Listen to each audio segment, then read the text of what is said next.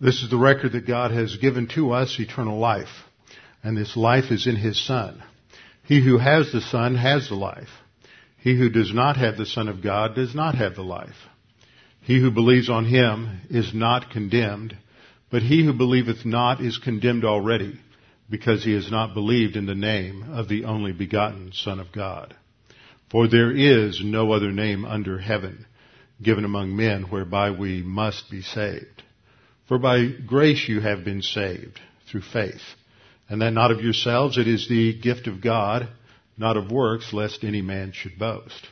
For I am persuaded that neither death, nor life, nor angels, nor principalities, nor powers, nor things present, nor things to come, nor height or depth, nor any other created thing is able to separate us from the love of God which is in Christ Jesus our Lord. For of Him, and through Him, and to Him are all things, to whom be the glory forever. Amen. Before we begin our study of God's Word, let's go to the throne of grace to seek guidance and direction in our study this morning. Our Father, we're thankful that we can come to You, that You have revealed Your Word to us, and in this church age You have given us the indwelling and the filling of the Holy Spirit to help us to understand Your Word and to see how it applies to our life. And Father, as we study Your Word now, as we submit ourselves to Your instruction, that we pray that God the Holy Spirit would make clear to us what You have revealed in Your Word, that we might come to a greater understanding of the riches that we have in Christ, all that has been given to us and provided for us, that we might learn to walk in a manner that glorifies You, that we may learn to apply these mandates that the Apostle Paul gives, these commands, and see them fulfilled in our life, that we might grow to maturity, that Jesus Christ may be displayed in our life, and that You might be glorified. We pray this in Christ's name. Amen. Open your Bibles with me to Colossians chapter 2. Colossians chapter 2. We've been studying Colossians now for a little over a year, and we've come to the main focal point, the main emphasis, the main reason that Paul is writing this epistle to this church in Colossae. He's writing to them because they've got a basic problem. And that basic problem isn't any different from the basic problem that manifests itself for most Christians in the early 21st century, and truly for most Christians throughout the centuries. And that is the problem of learning how to fulfill the commandments in the Scripture so that we can experience that life that Jesus promised. Jesus said in John 10 that I did not come like a thief to steal and destroy, but I came to give life, number one, and to give life abundantly. Those are two distinct things. The giving of life there is related to what we normally refer to as salvation, but more specifically to justification or regeneration, when a person moves from being spiritually dead to spiritually alive, when they move from being unrighteous before God to having a state of righteousness because of the declaration of their justification by faith alone, in Christ alone. But that is only when we move from being spiritually dead to being spiritually alive. But unfortunately and sadly, there are way too many Christians who are basically spiritual zombies. They are the walking dead. They have life, but they're not living it. They don't experience the abundant life that Jesus promised because they are living just like they did before they were saved. They don't understand what was given to them, provided for them, supplied to them at that instant of salvation, giving them true freedom from the tyranny, from the dominion, from the mastery of the sin nature. And they continue to live under the control of the sin nature, under the dominion of the sin nature, without ever experiencing the kind of rich, full, joyful, abundant life that Jesus promised. And so a lot of the New Testament, and the passages addressed to living the spiritual life, are the passages that are addressed to believers so that we can understand what we have in Christ, so that we can learn how to apply it in terms of our day-to-day life. And all of this, every time Paul gets into this, as we have seen, he ends up going back to the transactions that occurred first at the cross, and second, when you and I first believed Jesus died on the cross. There was a spiritual event that occurred there that is described in Scripture as the baptism of the Holy Spirit, more correctly translated a baptism by means of the Holy Spirit. And it is in that, the realities that took place in that transaction, that we are set free from the tyranny, from the dominion, from the control of the sin nature. But for most people, that doesn't seem to be much of a reality. And again, Paul says the same thing in different words as to how to recognize that. And it's basically a reality check. We have to understand the reality of what happened. It's not theological fiction. Some people have used that term. It's not just sort of a confidence in confidence. It's not just a mental attitude shift. It is recognition of a reality that shifted, that changed at that instant that you and I trusted in Christ as Savior. The problem is because a lot of Christians think that they should be experiencing joy and happiness and the abundant life that Jesus promised, and it's not really theirs, that they have somehow managed to rationalize certain other self-help techniques, let's say, for lack of a better term, and baptize those, so to speak, with Christianity. And they bring this foreign material into Christianity, try to redefine it and say this is really the same thing that the Bible says, when in fact it's not. That same thing was going on in the ancient world. That's what is usually referred to by the scholars of Colossians as the Colossian heresy. It was a form of teaching that had influence from Greek philosophy, early ideas that later became known as Gnosticism, certain ideas of asceticism from some fringe Jewish groups that may have been influenced by those who were down in Qumran. But it was the idea that Jesus really isn't enough. You also have to do additional things. You have to observe certain feast days. You have to be circumcised physically, men do. You have to have these other things as part of your life. You have to seek additional revelation from angels. This is mentioned in verse 18. And that as a result of this, and only as a result of this, can you then fully experience what the Bible is talking about as abundant life. In other words, it's the idea that you didn't get everything at the cross. You needed to get something afterwards, and there needed to be additional revelation, additional information, additional insight. That manifests itself down through the ages in different ways in the church. There's medieval mysticism and monasticism, asceticism that began around the 4th century A.D. and developed in different ways throughout the period we know as the Middle Ages. It manifested itself later on in the history of Christianity in various extreme forms of what was known as pietism, Quakerism, Shakerism, and then in the modern holiness Pentecostal or charismatic Pentecostal movements. These were all various ways to say that there's something that we didn't get at the cross and we need to add to it. And the way that Paul addresses this in verse 19 of Colossians 2, as we have seen, is that the basic problem was that they didn't hold fast to the head. The head is Christ.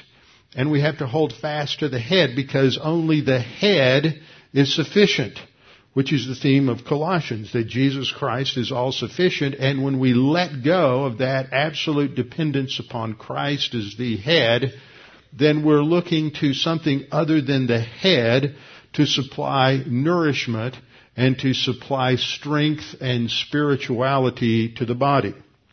So we looked at this last time, that the problem basically was that they were seeking help for life's problems apart from Christ.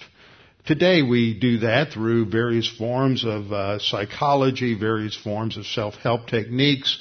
We're very popular to go to mega churches where the messages are nothing more than motivational self-help techniques that have been given a very flimsy veneer of biblical illusions in order to convince people that somehow they are Christian. What happens when we go through this spiritual decapitation, where we cut ourselves off from Christ as the head, is that we are rejecting the complete and full authority of Christ. We cut ourselves off from the nourishment that comes only from Christ, from spiritual growth that comes only from Christ, from the strength of Christ. And for example, Paul says in Philippians 4:13, I can do all things through Christ who strengthens me. And then this is going to impact our rewards and blessing in eternity. It doesn't change our destiny, but it changes the qualitative aspects of that destiny. It also impacts, of course, the first 4 points impact the quality of our spiritual life today. The solution from Paul is that, first of all, we have to understand our position in Christ. This isn't taught a lot today because it is too abstract. It's too, people have to think too much. It was interesting. I had lunch yesterday with a man who came down from Moody Bible Institute to teach at a church here in Houston this weekend, and I've known him through his writings. We have many mutual friends. We overlapped in seminary by a couple of years, and he's going to a large church today, and he spoke last night and today. And he was speaking last night on Daniel's 70 weeks in Daniel 9. And the pastor of the church said, that's just way too difficult for people. They just can't possibly understand that. You're just going to confuse everybody. It'll be too difficult. And he said, no, I can do this in a way where it won't be too difficult, and he can. But unfortunately, that attitude of that pastor is too typical today. Is that we all we have is infants. All we're ever going to feed them is spiritual pablum, because if we ever try to thicken it up a little bit and give them real nourishment, they're just going to go someplace else. So let's just keep everybody in the nursery. And as Earl Rodmacher, former president of Western Conservative Baptist Seminary, commented at a conference I attended over 20 years ago, the biggest nursery in the world is the evangelical church. To that I add the observation, yes, and the nursery workers have no idea how to get the babies out of diapers or to help them grow up. And they just perpetuate the nursery. But that is not my philosophy of ministry. We have to get into the Word. This is the philosophy of the Apostle Paul. We have to understand our position in Christ. There's a man, some of you may have read him, named Miles Stanford. Miles went to be with the Lord around 12 or 13 years ago. He was a man who had graduated Dallas Seminary, wrote a number of papers, I think, called the Green Letters, that were about the spiritual life. He loved Louis Sperry Chafer in terms of Dr. Chafer's view of dispensations and the kingdom. And he loved that. He wrote a lot about that. But he really didn't agree with Dr. Chafer's view on the spiritual life. And because his view was that Dr. Chafer did not emphasize enough the identification truths, what Miles called identification truths. The reason I bring that up is because I've gotten in some rather heated discussions with people who were fans of Miles and who really didn't understand what Miles taught. I had many conversations with him over the years. In fact, I talked to him about a month before he died about a lot of these different things. He called this identification truths, and the biggest problem I tried to communicate to him is he created an either-or, a false dichotomy. It's either what Chafer said, which is the view that we teach here on the spiritual life. For those of you who don't know, Louis Sperry Chafer was mentored by C.I. Scofield, who edited the C.I. Scofield, the Scofield Reference Bible, and Chafer was the founder of Dallas Theological Seminary. But Miles said this was identification truth. It was either or. It's not. It is both and. We have to understand our identification with Christ But when we fail to apply that, we're out of fellowship, and we have to understand how to get back in fellowship through the utilization of 1 John 1:9. They are both true. It's not one or the other. The solution, according to Paul, is to live in light of the reality of what we have in Christ. That's our new identity. And we have been identified with Christ in a way where we are united with Him in His death, burial, and resurrection, which is what Paul also describes as the baptism by means of the Holy Spirit. We have to develop a mental attitude, a mindset, a focus, a revision of the way in which we think about ourselves in life based on this new reality of who we are in Christ. And that involves actively putting to death sin in our life, Colossians 3:5, and putting off these sins, Colossians 3:8. Now, there have been various misconceptions I pointed out last time and distortions. Some of you come from different backgrounds, so you've heard some of these. One is the idea that spiritual growth is inevitable if you're truly saved. That's the Reformed or Lordship position. Another position is that there's a one-time decision, which is indicated by a second event of dedication. If you've had this, you walk the aisle, you dedicate your life to Christ, it's a one-shot decision, elevates you to a level of a second level of the higher life or higher grace or something of that nature. Another false way of approaching Scripture is that you just do what the Bible says to do. That's a pull yourself up by your bootstraps form of spirituality. How do you distinguish whether you're doing it in the flesh, the strength of the sin nature, or by walking by the Spirit? Another way is the mystical asceticism way, and that is that somehow the Holy Spirit communicates directly through me as to what I should do, and this often cuts itself off from the authority of Scripture in one degree or another. And then another form of that emphasizes the idea that you need to go out and crucify yourself daily. So we need to understand what that really means, because that's just another way of talking about what Paul is saying in this section of Colossians 2.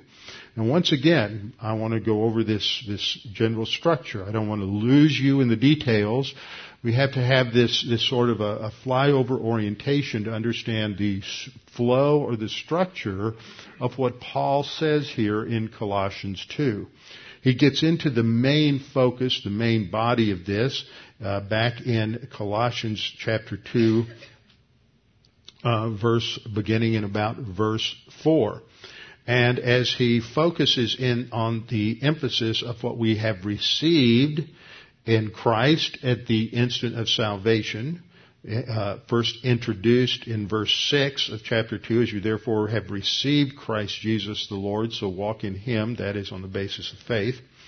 And then he says, he introduces this topic in 2:11 and 12, that in Him, that is in Christ, you are also circumcised. That's spiritual circumcision. I've shortened it, abridged it a little bit to get everything on the chart here. And that was done by putting off the body of the sins of the flesh.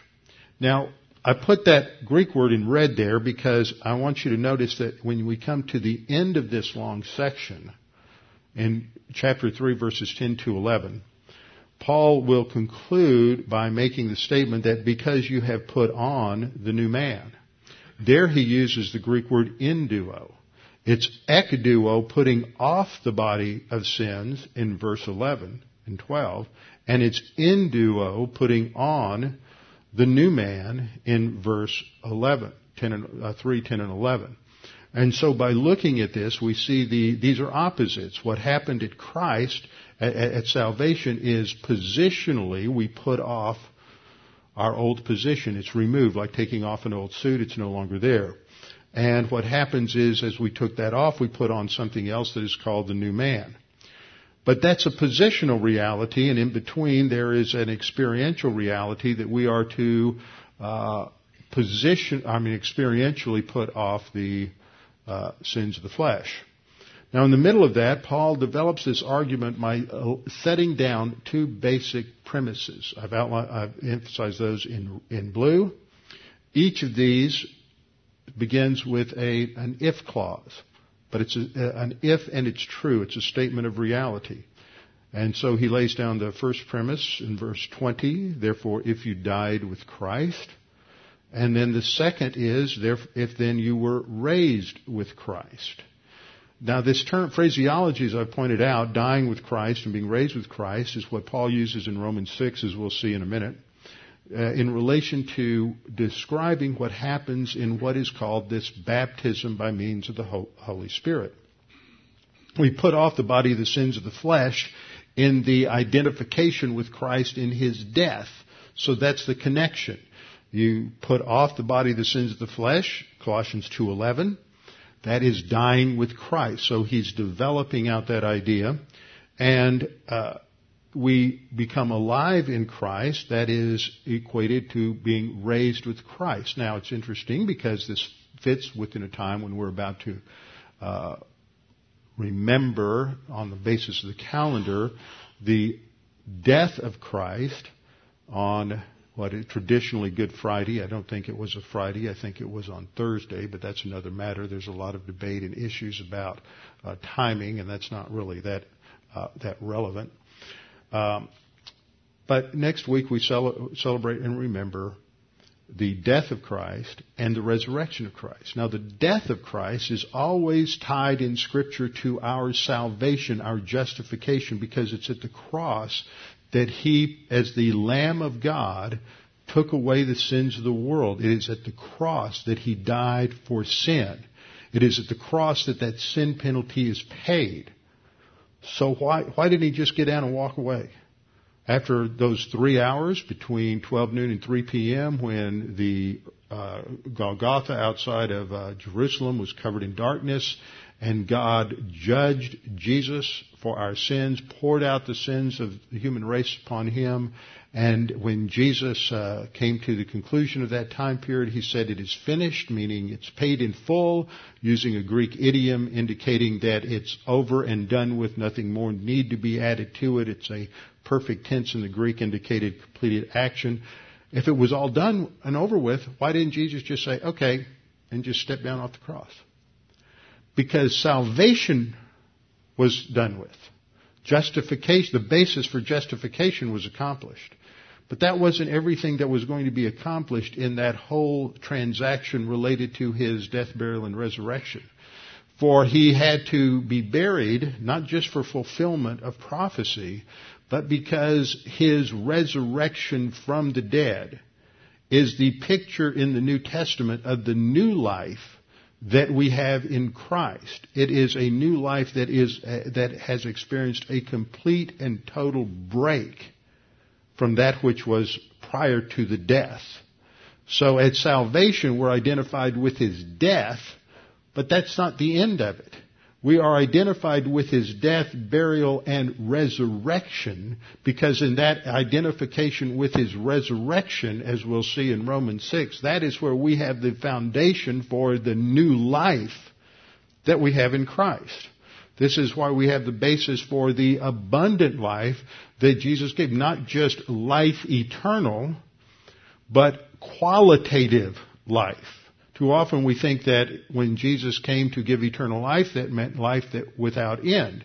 But there are many who will have life without end. In fact, all will have life without end. Some will have life without end in heaven. Some will have life without end in the lake of fire. It's not just life without end. It is a quality of life.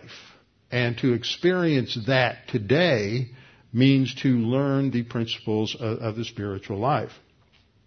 So this terminology that's used here, and now we go back to that other slide, focuses on this event of the baptism by means of the Holy Spirit, which is the foundation for understanding and appropriating and realizing in our day-to-day life all that God has provided for us. So laying down the foundation in terms of these two basic premises, therefore, if you died with Christ, and you did, if you trusted in Him as your Savior, if then you were raised with Christ, and you were, if indeed you trusted in Christ as your Savior. Now, if that's true, then certain realities fall out from that. Therefore, Paul says in Colossians 3:5, put to death your members. Wait a minute, I already died. Yeah, but that's positional. And that has to do with your eternal position before God. But you still have this experiential problem with sin. So there's a commandment to put to death your members which are on the earth. And then in Colossians 3:8 he says, but now you yourselves are to put off all these things, using another Greek word that is a synonym for the two other Greek words I have on the screen. Those words all are part of this clothing metaphor that's used many times in the New Testament related to the spiritual life, putting off sin, putting on the new man, putting off sin, taking it off as if it were a garment experientially as well as positionally. And in Colossians 3:8, the command is that you yourselves, that he's almost pointing his finger verbally. He's saying, you, every one of you, take off experientially all these, and then he lists this list of sins. And why? Verse 10 and 11, because you have put on the new man. It's a different verb tense, and he switches a word here because he's emphasizing, because this is something that already happened. It happened when you trusted Christ, because that reality is true. That changes how you're to live today. So he said, because you've put on the new man. And the new man is in a new position where there is neither Greek nor Jew, circumcised nor uncircumcised, barbarian, Scythian, slave or free, but Christ is all in all. Now, were they still Jewish? Yeah. But in Christ, that wasn't an issue. Were they still Gentile? Were they still Greek? Were they still male? Were they still female? Sure they were. But in Christ, that wasn't a factor in their personal relationship to God. That's what it means to be in baptism by the Spirit. We see that same terminology in Galatians 3:27 and 28. For Paul says, as many as you were baptized into Christ, that refers to something, a past action, have put on Christ. See, that is this word enduo again. You put it on at the time that you trusted in Christ with that event called the baptism by the Holy Spirit. As a result of that, there's neither Jew nor Greek, there's neither slave nor free, there's neither male nor female, for you are all one in Christ. Now that doesn't mean that after you're saved, that you're no longer ethnically Jewish or ethnically a Gentile. As I was talking with this friend yesterday, who's the head of the Jewish Studies Department at Moody Bible Institute, we were going through various mutual acquaintances and friends that we had, and one of his close friends from the time he was in seminary was one of our professors, who he said, it's really funny, has always been very pro-Jewish and very supportive of the Jewish community, and he would go to some very involved in various Jewish rituals among those who were Messianic Jews in seminary. And he said, he's really funny. He doesn't ever want to be referred to as a Gentile because he's in Christ now. It's not an issue. But this friend of mine yesterday said, but I keep pointing out to him that Paul calls the Christians in Rome Gentiles. See, the reality is, after you're saved, you're still a Gentile ethnically, or you're a Jew ethnically. You're still a male by gender, or you're a female by gender. You're still a slave or free, but in terms of that relation to God, that's not a factor. Under the Mosaic law, it was. If you were a female, if you were a slave, if you were a Gentile, you could not have access, close fellowship with God in the temple. Those were limiting factors. These aren't limiting factors in Christ, in terms of your personal relationship to Christ. So, let's put this up in a chart that's familiar to many of you to try to take an abstract principle and make it real. There is a ritual in the church that is designed to teach this. Sadly, when this ritual is observed, very few pastors really teach why people need to be baptized by means of water. As you know by now, having sat here through last week's message and this week's, the baptism by the Holy Spirit is somewhat abstract. It's hard for people to get their mental fingers around this, depending on a lot of other factors.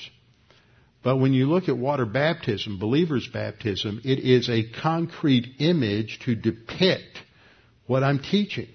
And in water baptism, you take a person and they're immersed in water, which is a picture of cleansing, And it's a picture of a break between what is after the immersion from what is before the immersion. The plunging into the water is a picture of identification with the death of Christ, which is our cleansing, justification, salvation. And coming out of the water is a depiction of our new life as a result of having been saved, justified, cleansed at the time we trusted in Christ as Savior. So that in that new state, after being cleansed, ritually observed and depicted by the water, there is new life in Christ. That is a powerful message and a powerful picture, but it is so often reduced to just simply observance of a ritual. In this chart, what I've done is to describe on one side the eternal realities that we have in Christ. This is that positional truth as it's described sometimes, or identification truth. On the right side of the chart are the temporal realities. This is what we experience on a day-to-day basis. The left side is what we have in Christ. And when we trust Christ as Savior, we are entered into or identified with His death, and we are placed in Christ by what is called the baptism by means of the Holy Spirit. This is what Paul is referring to in Colossians 3:9-10 when he says, "You have put off the old man, and you have now put on the new man." It is a past tense reality. On the other side, we know that just because we have been saved and we're a new creature in Christ and all things are new, we know that we still sin. We still struggle with temptation. We still realize that in our experience, we don't have the abundant life. Something somehow isn't connecting. Well, it's because it wasn't a magic thing that you got baptized by the Spirit and so experientially you're different. The reality is you have to now learn what that means and all that it implies and now live on the basis of that. So on the right side, I depict the experiential reality where we are, when we are walking in the light, that's the basis of the white circle. When we're walking in the light, we're walking by the Spirit, we are being filled by the Spirit. And this is the arena that Paul is talking about when he says, but you are now because you have put off the old man, you need to put off certain sins. Because you have put on the new man, you need to put on certain characteristics. Now that isn't done by bootstrap spirituality.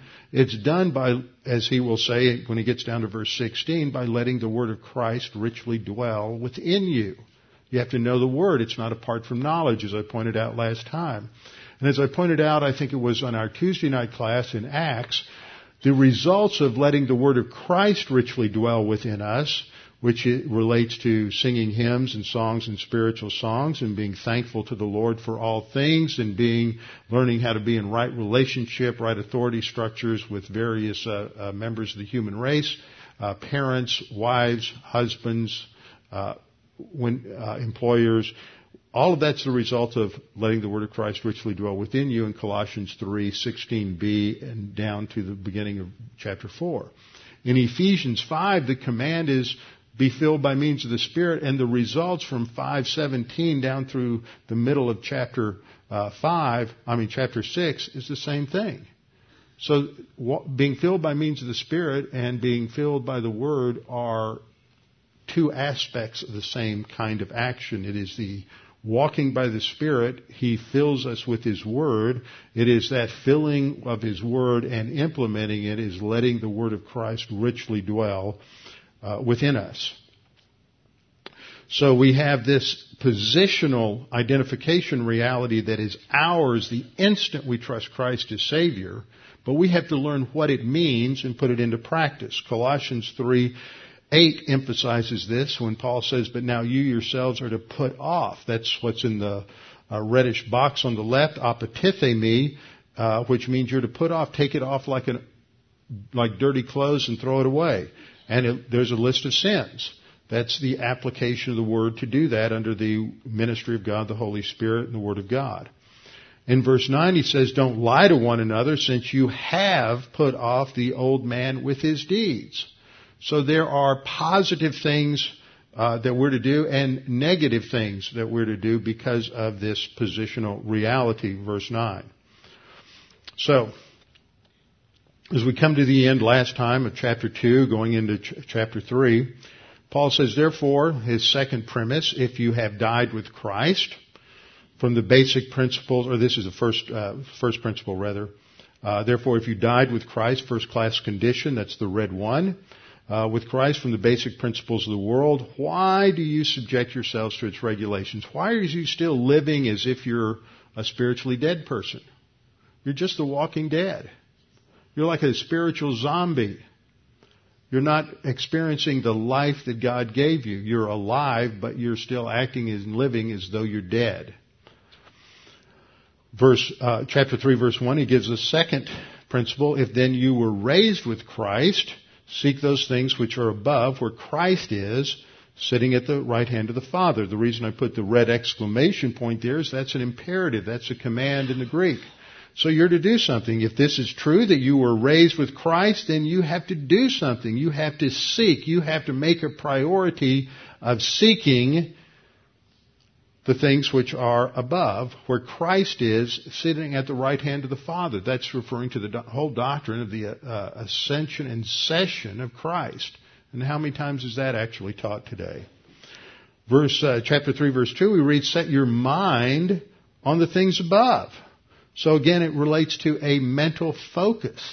We need to focus on the things above. Not that we're so heavenly minded we're no earthly good, but we need to focus on the eternal truths as defined by God. And then he says, for, that is in the sense of because. Why are we to do this? Because you died. And that happened the instant you trusted Christ as Savior. You died to the old life. It's a break. You died and your life is hidden with Christ in God. Now, to understand this a little more, I want you to turn with me back over to Romans 6. We started here last time, and I wanted to go back over all of these connections, get it in your heads again, because this is not necessarily the easiest material to assimilate, but it is foundational and important. Romans 6 is where Paul really develops and unpacks for us this whole doctrine related to the baptism by the Holy Spirit. He's not talking about water baptism in Romans 6. He begins to say, using a couple of rhetorical questions, what shall we then say? Shall we continue in sin that grace may abound?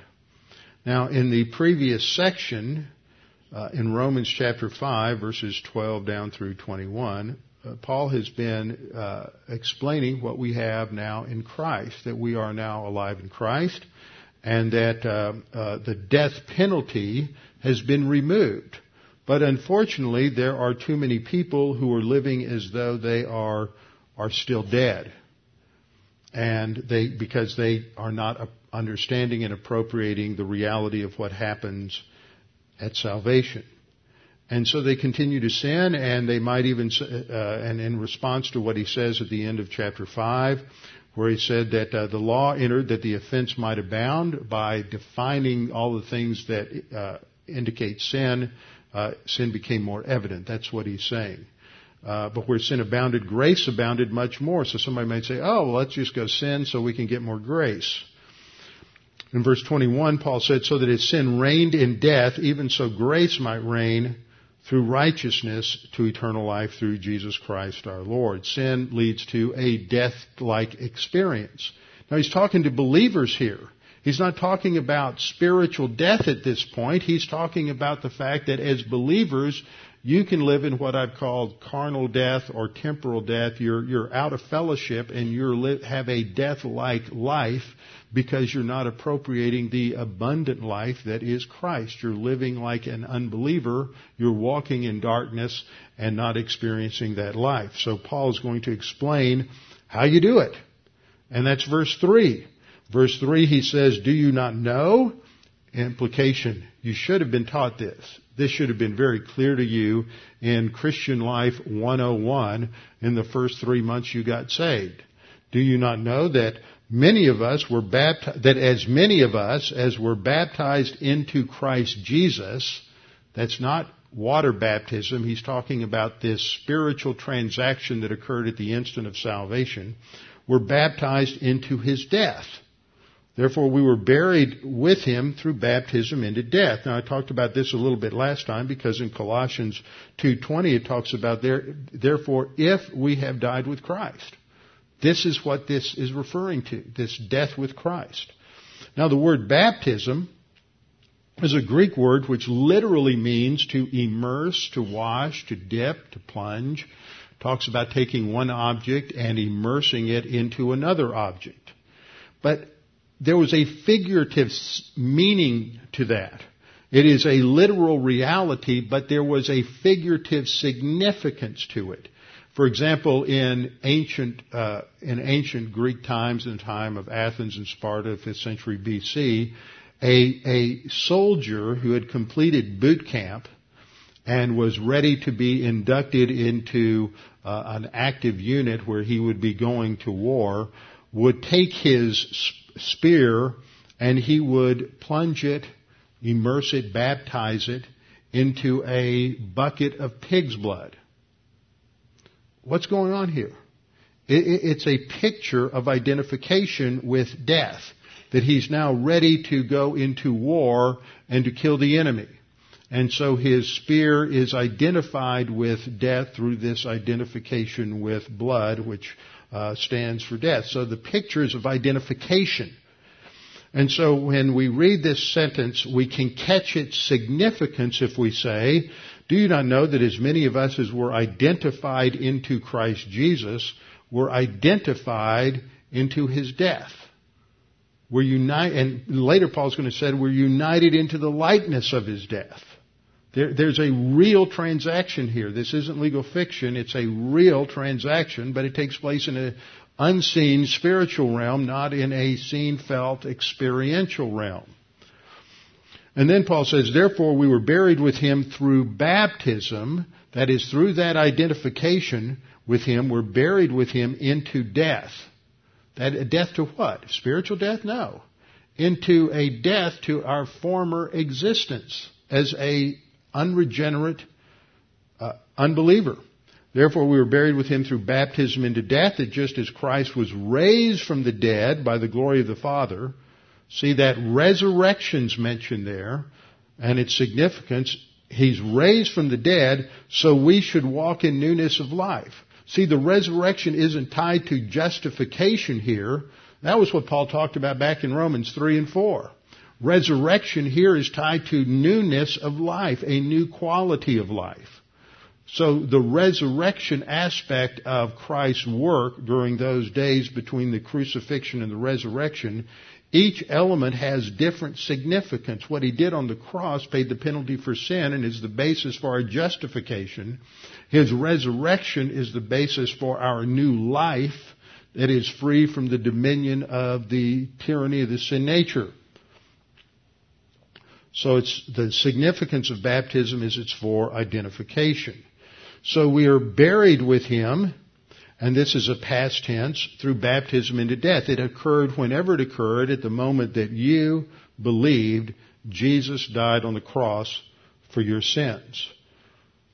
But it didn't stop there. That's the beginning of something. There's a new birth we talk about, and a new birth means it should be followed by new growth.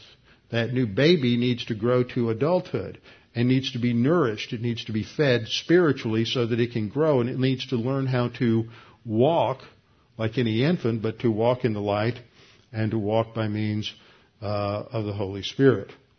So now I'm going to go to another slide, but I didn't get the animation taken off of this thing, so let's see if it'll all eventually show up. It's not showing up. Yeah. Okay. We have on the left side our identification truth. This all refers to that baptism by means of the Holy Spirit, but it's on that left side of the chart. It is a positional reality. It's a reality that takes place in a non-seen, non-experiential realm. We don't feel it when it happens. It happens quicker than that. And all this is true. Just because you didn't feel it doesn't mean it's not true. God has now told you about it through Romans 6, and now you can understand how that transaction took place and that is the basis for this new life in Christ. So Paul goes on in Romans 6:5 to say, for if we have been united together with the likeness of his death. He's not saying, well, maybe we were, maybe we weren't. This is another first-class condition. He's saying, for if and we were united together in the likeness of his death. That's another way of saying we were baptized into his death. We were identified with his death.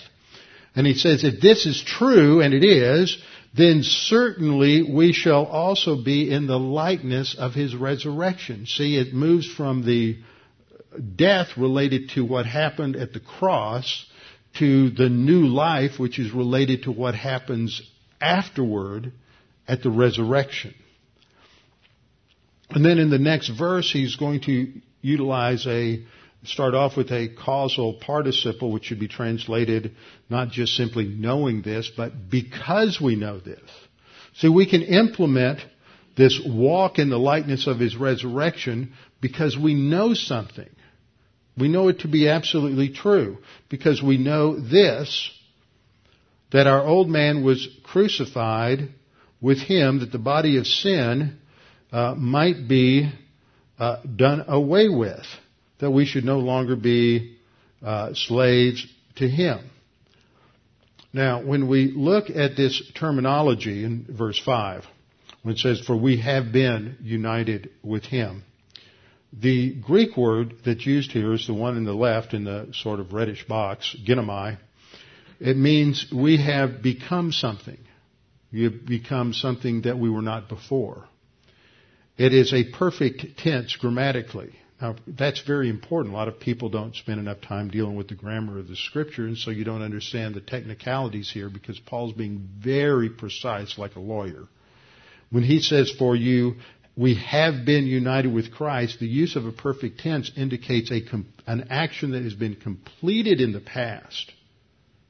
It's not ongoing. It's completed in the past, and we're experiencing today the results of this past completed action. And it was completed in the past. Sometime in the past, a completedness occurred in relation to this being united with the likeness of his death. And then on the basis of that completed action, Paul says, certainly we also shall be, and that's the word that's on the right, and that is the future tense of the Greek word eimi, which indicates a state of existence, not something that, like ginomai, that just came into existence, but a state of existence. And it's future. And it's stated this way, it's a future tense, but it has an imperatival sense. And so it probably should be translated, we should be united in the likeness of his resurrection, because or be in the likeness of his resurrection, that's related to realizing our new life in him. And that's based on what we know. So that should be translated that should be translated then, for if and we have been united with him, certainly we should be united in the likeness of his resurrection. We should learn how to live out experientially what we have in him. Because we know this, verse 6, that our old man, that is, all that we were before salvation, was crucified with him. See, there's that death that took place on the cross. How many times did Christ die on the cross? Once. It's not ongoing. Now, that's going to be important as we go back and we listen to what Jesus said when he says we have to take up your cross daily. So what does all of that mean? We'll get to that after Resurrection Sunday. Our old man was crucified. All that we were crucified with him for the purpose that the body of sin might be done away with. Now, the body of sin is our sin nature. It's not done away with at the instant we're saved, but its power and is gradually eradicated in our life. The sin nature isn't eradicated, but its dominion over us is broken, but the realization of that brokenness gradually comes into reality as we apply his word and as we grow. But only as we apply his word and as we grow. It's not inevitable. It depends on our volition.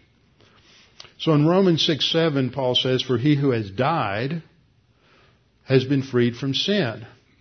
The word he who has died is a participle. It's an aorist participle, technical grammar again, which means that action of dying has to precede the action in time of the main verb. The main verb, though, doesn't mean has been freed. This is one of those great insights. You read through the Greek text and you just have an aha moment and go, wow, this is just, I wish I could just sit and think about this for a couple of days. This is so profound, because you miss it in the English. The word that's translated there is dikaiao. It is not a word that means to be free. That's eletheria. This is a word that means to be justified. It means to be declared righteous from your sins. It says, for the one who has died, that occurs when you're identified with Christ in His death, burial, and resurrection, has been justified by sin. Perfect tense. It's completed action. Paul is talking about what happened at the moment you trusted Christ as Savior. You are identified with Christ in His death. You are declared justified, and there is a complete and total break spiritually with everything you were before you were saved. So this should be translated, because the one who has died, that is a positionally through the baptism of the Holy Spirit, has been and continues to be declared righteous before God. That's your positional reality. Now, this is the same kind of thing, what Paul says in 5 and 6, with what he says in Colossians 3:9. Don't lie to one another, since you've put off the old man. See, we have to, because this happened in the past, we put off the old man at the cross. So because that happened, that changes what we're to do. It changes our standards, our ethics, our procedures, our priorities, now that we're saved. Then Paul builds on that in verse 8. He says, now if we died with Him, and we did, we believe that we shall also live with Him. But what does that mean? Verse 9, because we know that Christ, having been raised from the dead, dies no more. Death no longer has dominion over Him. That's the point. Because death no longer has dominion over Christ, Paul then makes this fabulous transition to indicate that sin nature, because we died to that, the sin nature no longer has dominion over us. If it does, it's because you let it, not because you have to. Before you were saved, you didn't have an option. But now you do. And so this is why Paul says in verse 11, likewise also reckon yourselves. I love the old English there. Other translations say consider yourselves or count yourselves. It's actually an accounting term, logizomai, which means to think through all the parts, add it up, and come to a conclusion, come to a summation. Consider yourselves. This is a mindset. Consider yourselves dead or separated from sin, but alive to God in Christ Jesus. So he draws a conclusion from that. Verse 12, therefore don't let sin reign in your mortal body that you should obey its lust. He doesn't give you a command that can't be accomplished. He gives you a command that can be accomplished, first because of the break that occurred at salvation, because of the baptism by the Holy Spirit, our identification with Christ in His death, and because, second, we're now given the Holy Spirit. In Romans, he doesn't get there till chapter 8. We're now given the Holy Spirit, who is the one who enables us to do this. It says, don't let sin reign in your mortal body that you should obey its lust. And then he says, and do not present your members as instruments of unrighteousness. That means don't participate in sin. These are present active imperatives, which means this is to characterize all of your life after salvation. Why? Verse 14, for sin shall not have dominion over you. See, it's not an indicative, it's not stating a reality, it's stating an imperative. He's saying, for you should not let sin have dominion over you, is the best translation, because the emphasis is on our decision. Every day we have decisions. Am I going to live in terms of who I am in Christ or who I was before I was saved? And every time we sin, whether you consciously realize it or not, you said, I'm going to live like I did before I was saved. I'm going to live like I did when I was a citizen of the world. I'm going to live like I did when I was spiritually dead. I would rather live like a dead person. And if you choose to live like a dead person, you're not going to experience the abundant life. We're only going to experience that life that Jesus promised us if we're going to live it on the basis of the reality that changed at the instant we trusted in Christ. We have to give our sin nature a reality check. And that comes only by realizing these foundational truths that occurred at salvation.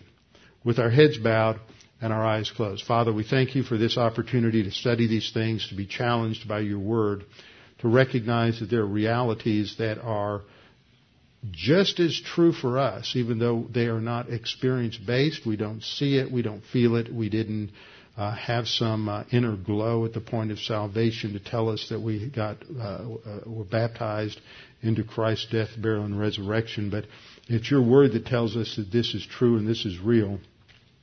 And because it's true and because it's real, we need to learn to live not as we did before we were saved, as dead sinners in Adam, but we need to learn to live as we are now, as new living creatures in Christ who have been given a new life and new capacities, new blessings, and the riches in Christ. Now, how do we get that? We get it because we trusted Christ as Savior. We pray that there's anyone here this morning who's never understood that this morning they would recognize that as you are, you can never have hope for eternal life or for a relationship with God because we just don't have it in us. We cannot perform that which God expects. We can only rely on what God has provided for us. We can only accept His provision by trusting in Christ, by believing in Him, by realizing Christ did the work and we don't do anything to add to it or to receive it, we just accept it. We just believe it. We just trust in Him and Him alone, and we have eternal life. Father, we pray that you challenge us with the things we studied this morning. We pray this in Christ's name. Amen.